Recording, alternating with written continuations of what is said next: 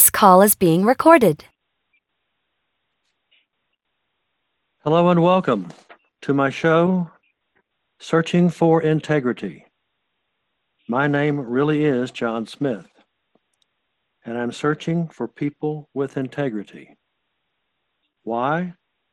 Because our country suffers from IDD, Integrity Deficit Disorder. We have as our guest today Mr. Joe Swinger, who is the FCEO and founder of the Silver Linings Network, an organization that helps midlife adults make the second half of their life the best half by living the VIP, life of vibrancy, impact, and purpose. Joe spent 30 years in retail leadership as the manager from hell before leaving corporate jail as a VIP coach and advisor in 2019. Joe is the best-selling author of the newly released children's book, Joey and the Bodacious Beans, as well as his 2018 book, Awaken the Magic Within, the 7 Essential Virtues for Incredible Success. He is also the host of the Silver Linings podcast. Joe, are you there? Yes, John. Nice to be on the show. Yes, it's very nice of you to do this, and I'm glad that you are on our show today. I'm looking here at another comment that was part of your introduction. Leading from your own discoveries about pain, loss, and abuse, Joe engages in his experiences and hard-won resiliency to position others toward freedom and success in their personal and professional relationships while in the second half of their life. That's quite a focus. Yeah, I think that's probably one of the most important things is that we many times in the second half we bring this baggage from the first half, and really the second half is all about taking your losses and disappointments and failures and divorces and everything in the first half and turning that into wisdom into the second half to really begin the real work of your life for the remainder. And many times we get bogged down in the baggage from the past instead of claiming our independence and taking 100% responsibility for our life. So that's really what I try to show people what to do, is that what they think were failures were actually great learning episodes and opportunities. Right. I assume that these, when you're talking about half a life, you're including, I would assume, employment, business, a marriage, a divorce, all kinds of things can go on in your first half of your life. Yeah, that's correct. I like to say people get an awakening either two ways. You get an external awakening, which is like you claimed, a divorce, a loss of job, a death in the family that really causes people to act. You know, it's an invitation. Or you can have an internal invitation where you wake up one day and just say, you know what, I don't want this anymore. I hate my job or I hate my relationship. And those are the two catalysts for change. And, you know, of course, it's a road to get there, but you have to decide that day that you're going to make the change. It's just like an Olympian, you know, you may watch the Olympics on TV and say, hey, I'm going to be one of those guys. It'll take you 4 years to get there, but you're going to decide that day on the couch maybe that that's what you're going to do, or run a marathon or whatever. Right, right.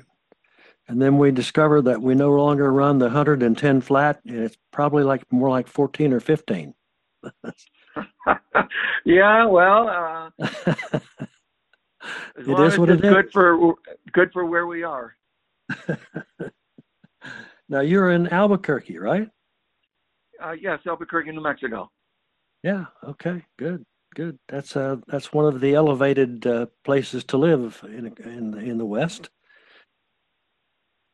Yeah, we're just about 5,000 5,000 feet up. Yeah, close Oh, close to Denver, but they got the Mile High City moniker.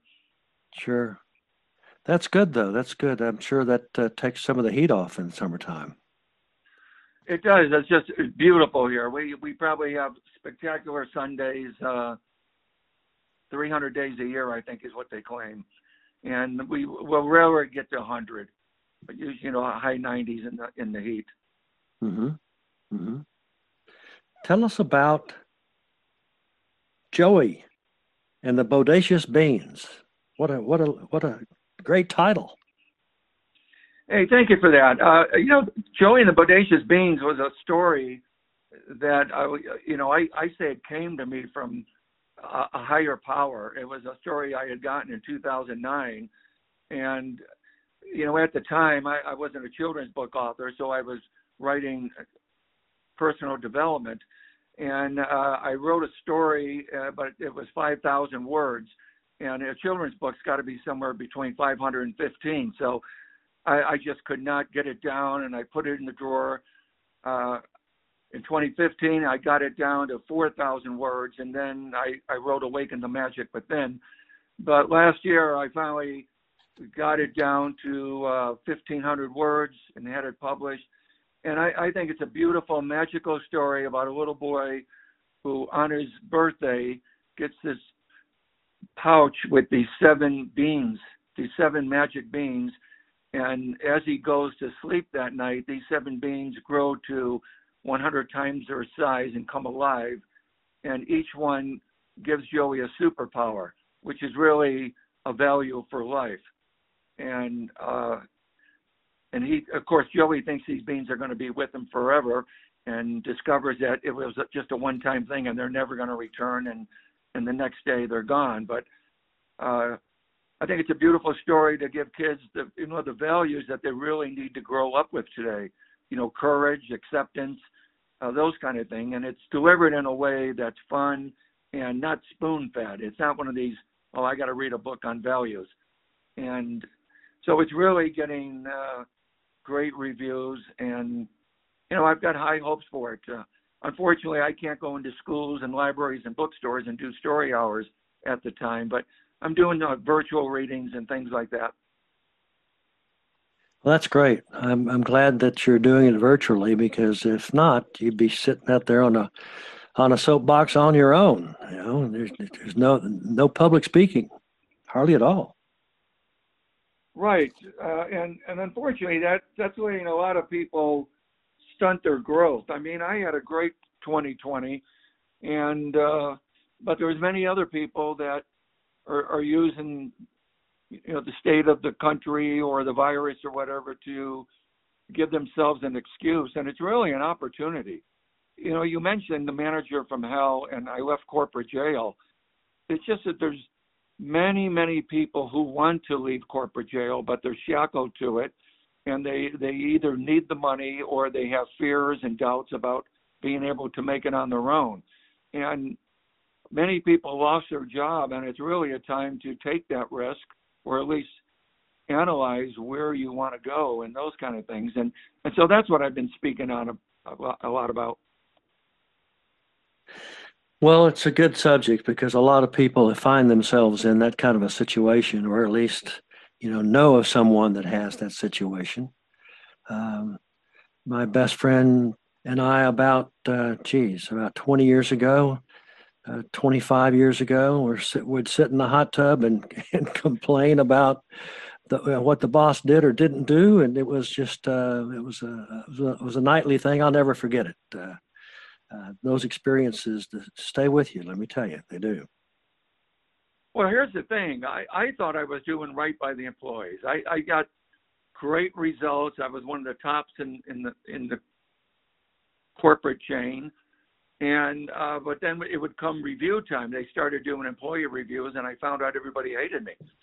And so I had to decide, what was I going to do? And I decided one night in a hotel, I was on the road for the company, that I was going to come to work the next day as a motivational speaker. I had no idea what a motivational speaker did or anything, but I knew I was going to come in and start empowering people. And really, that was the transformation that led to Awaken the Magic. It's a how do we become enlightened leaders and not just know your purpose, but be able to facilitate your employees' purpose. And, you know, that's what love, the love value is all about. It's looking at your employees as like a rose. You know, the rose has those thorns, and it's like an employee that's late for work or causes a lot of trouble on the job. But like a rose, they also have a beautiful fragrance. The rose looks beautiful. There's just a delicacy to it. And our employees are like that. I mean, we just have to dig a little deeper and get out of our internal negative beliefs. And so really that's what that's all about. Mm-hmm. Well, how did it go? How was the early motivational speaking? What kind of reaction did you get? Well, it took some time because of course it wasn't habitual. You know, I had to constantly think about it, so you regress a lot. But I eventually became that guy who no longer was that negative person. I really discovered I had low self-esteem for probably 50 years. And when you have low self-esteem in a leadership position, you really dislike challenges, you dislike taking orders, very defensive. And so those are the things I changed. And I really started designing teams and empowering them to achieve greatness. And I would work with the teams. Hey, how do we take something from good to great? And that's how I developed my people, put 100 people into leadership positions.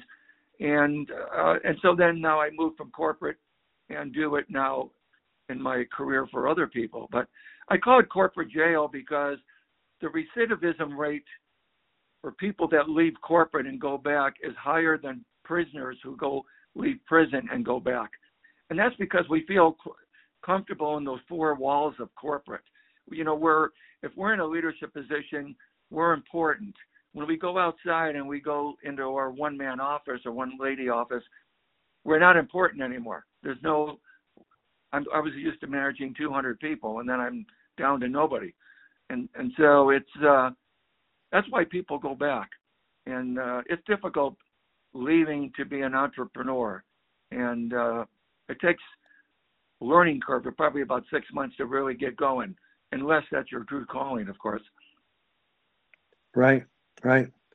The low self-esteem part I can identify with. There was a period in my life where I didn't think very much of myself, and I found myself a lot of second guessing everything I did, just everything I did.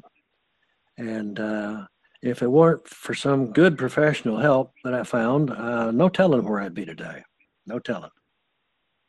Well, I appreciate that disclosure, John, because I think that's like many of us. And that's the way we spend the first half of our life.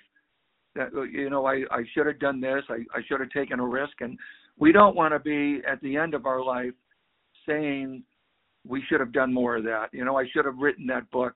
And like they say, die with the music still inside us. And so that is a big thing of overcoming fear and doubt and self-limiting beliefs, or what many people in my industry have, the imposter syndrome.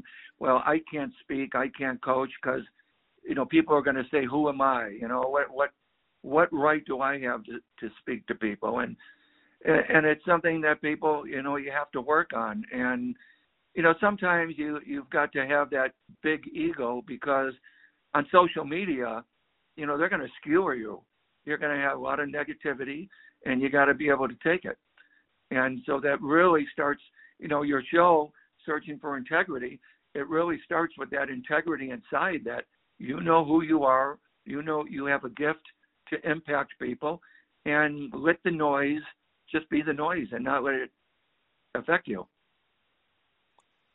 Well, it's been a good journey for me thus far. It's something that I've been poking at for a long, long time.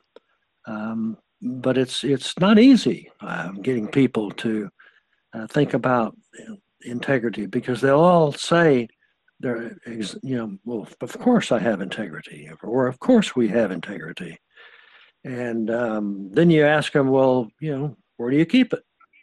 And some will start checking their pockets. Just a simple question like that. And often, yeah, I was going to say that's such a great point, because that's where we are today as a society. I mean, I'm in my 60s, and I grew up with your word was everything, the handshake deal, and that's the way I try to live. If you make a commitment, then you have to honor the commitment. You know, you have to show up for your speaking.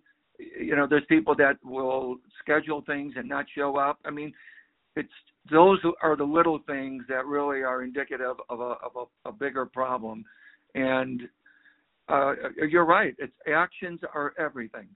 Everybody talks, and it's like, don't tell me what you do. Show me. What are your actions? How are you either treating your employees? How are you treating your audience, you know, or treating your family, and those kind of things? Because talk is cheap, right? Exactly. Always. Very much so. Now, here's a question for you. What are the 3 secrets to living a VIP life? And define for us the VIP life. Yeah, so the VIP life is really stands for vibrancy, impact, and purpose. It's not really living with a jet and a limo. And so the 3 secrets are really, secret number 1 is you have to take 100% responsibility for your life. And in this moment, maybe you're not responsible. You know, maybe it's your parents that got you where you are, or your spouse, or your job, or whatever. But in this moment, you have to say, from this point forward, I am going to take responsibility. And so, you know, we have to stop the blame game. We got to stop the president. We have to stop the employer, you know, the boss, or everyone, the economy. You know, there's like 20 different things we could blame. And there's a nice acronym or formula, E plus R equals O. I'm sorry. And E stands for the event. R equals our response to the event, and and then O is the outcome. And the way I could show you that quickly is I volunteered at Hurricane Katrina, and I don't know how many years it's been now, probably 10 or 15 years. And when I was hiring for my company in New Orleans for Hurricane Katrina, I saw that there were people that experienced the hurricane, and some people thought that their lives were over, everything was destroyed, and they had to start over. And there were other people that saw it as an act of God, and that it was a sign for them to change and be a better person. So those 2 people, even though they had the same event, they had different responses, and they were going to have different outcomes. And that's the way we should live our lives. So we got the COVID-19 virus, right? That's the event. How we are going to respond to that event is going to determine our outcome. Some people had a great 2020. Many people did not. And so that's really number 1 secret. Number 2 is we have to raise our standards, where what we're doing in life is not good enough. If we have to live with a sense of urgency, that time is short, and have daily rituals. What do we do in the morning that's going to set us up for success during the day? And it's well written that those are some of the indicators of success, is a good morning ritual. And then I call make every day your masterpiece, which many people talk about. Is the second half is all about action and execution, taking inspired, decisive action. Like you said, there were some troubling times in your past, and you took action and got it handled. And then look for the small daily wins as part of that masterpiece. You know, you might have a big goal, but what did you do today that is putting you on the road? If you're a writer, did you write that 1 page today? Did you do the research? You know, if you're an artist, did you do something on your canvas today? So I think those are the 3 things to really get you on the path to live in a vibrant life, and one with impact and purpose. I mean, if you look at Webster's dictionary for vibrancy, it's living with a passion. It's having, you know, what people say, somebody's got a vibrant personality. they're pulsating with life. So think about that. Is your life pulsating with life, or do you dread getting up in the morning and you can't get out of bed? Right. Right. I remember growing up, my dad wouldn't get out of bed sometimes. But then that went away after a while. Nevertheless, something I found in the background that you have, you are a certified Jack Canfield Success Principles trainer. Being an author, I have a pretty good idea what that's all about. Would you elaborate a little bit for us on that? Yeah. So Jack, he has these principles of success principles, and I am certified to teach his programs. And that's basically where a lot of this comes from. The E plus R equals Joe, E plus R equals O is really Jack Canfield's flagship thing that he focuses on, that until you do that and take 100% responsibility, you really can't move forward because there's always somebody to blame, right? And, sure. And so we look at this past year where there's been a lot of drug use and depression and alcohol. People are home, they've lost their jobs, and so we use this kind of medication to get through instead of standing up and saying, hey, I've got to take control of this situation. It's spiraling out of control. And so the success principles are, eliminating the blame game and, just so many things.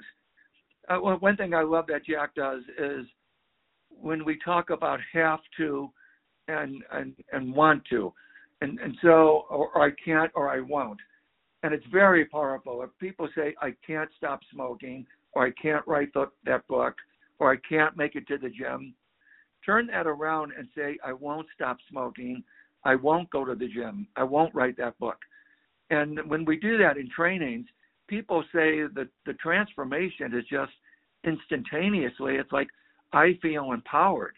I feel I have the power when I say I won't stop smoking rather than I can't stop smoking. And you can see the difference there, right? Yes, I can. Jack's got away with things like that, and he is kind enough to share it with the world. He's a good guy. Yeah, Jack's the best. Unfortunately, he can't do any live events, but he's got many things going on virtually that if people are interested in Jack, I would highly recommend checking out. And for those that don't know, Jack is the co-creator of the Chicken Soup of the Soul series with Mark Victor Hansen, and they sold something like 500 million books. So he's the master of all that. Yeah, only 500 million, Oh boy, if I only had a little bit of that, but then someday it'll come. Maybe the sequel, it'll come. Who knows? Well, I think you're doing great work and impacting people's lives with your show here. I mean, what a great thing that people can listen to. You have these great guests on. I'm not including myself in that, but and you're living your purpose in a way, I hope. I am. I really am. And I didn't realize it was going to come out this way. I didn't know what to expect, but I enjoy it. I enjoy the people that I meet and talk with, and it's become something special for me. I look forward to it every time. Get to meet people like you, Joe. Well, thank you for that. And I love what you said. You just kind of go into it. And that's what stops a lot of people is the how. How do I do this? How do I become a speaker? How do I live the VIP life? And I like to tell people it's you can't focus on the how. You just have to start and have a strong why, and then focus on the who. Who can help me get where I am? Who can be a mentor or a coach to me? Who can help me get the training I need? And people have remarked to me, hey, Joe, you work with people making the second half of life the best half, but you just came out with a children's book for 3 and 7-year-olds. And it's kind of like, well, It just kind of happened. It's kind of the same thing I'm talking about. And, like you said, I mean, this could be another path for me. I don't know. Right, right. Joe, how can my audience find you? Hey, thanks. They could go to my website, joeswinger.com. And if they want to reach out to me, my email is joe@joeswinger.com. And I also have a Silver Linings Network Facebook group. It's a private group where we do training and people can discuss things. And that's at facebook.com/groups/Silver Linings Network Group. And I'm going to be coming out soon with the Silver Linings VIP Life Awards, where I'm looking for the 40 over 40. If you're in anywhere in like the Chamber of Commerce, they always have the 30 under 30 to watch and the 40 under 40.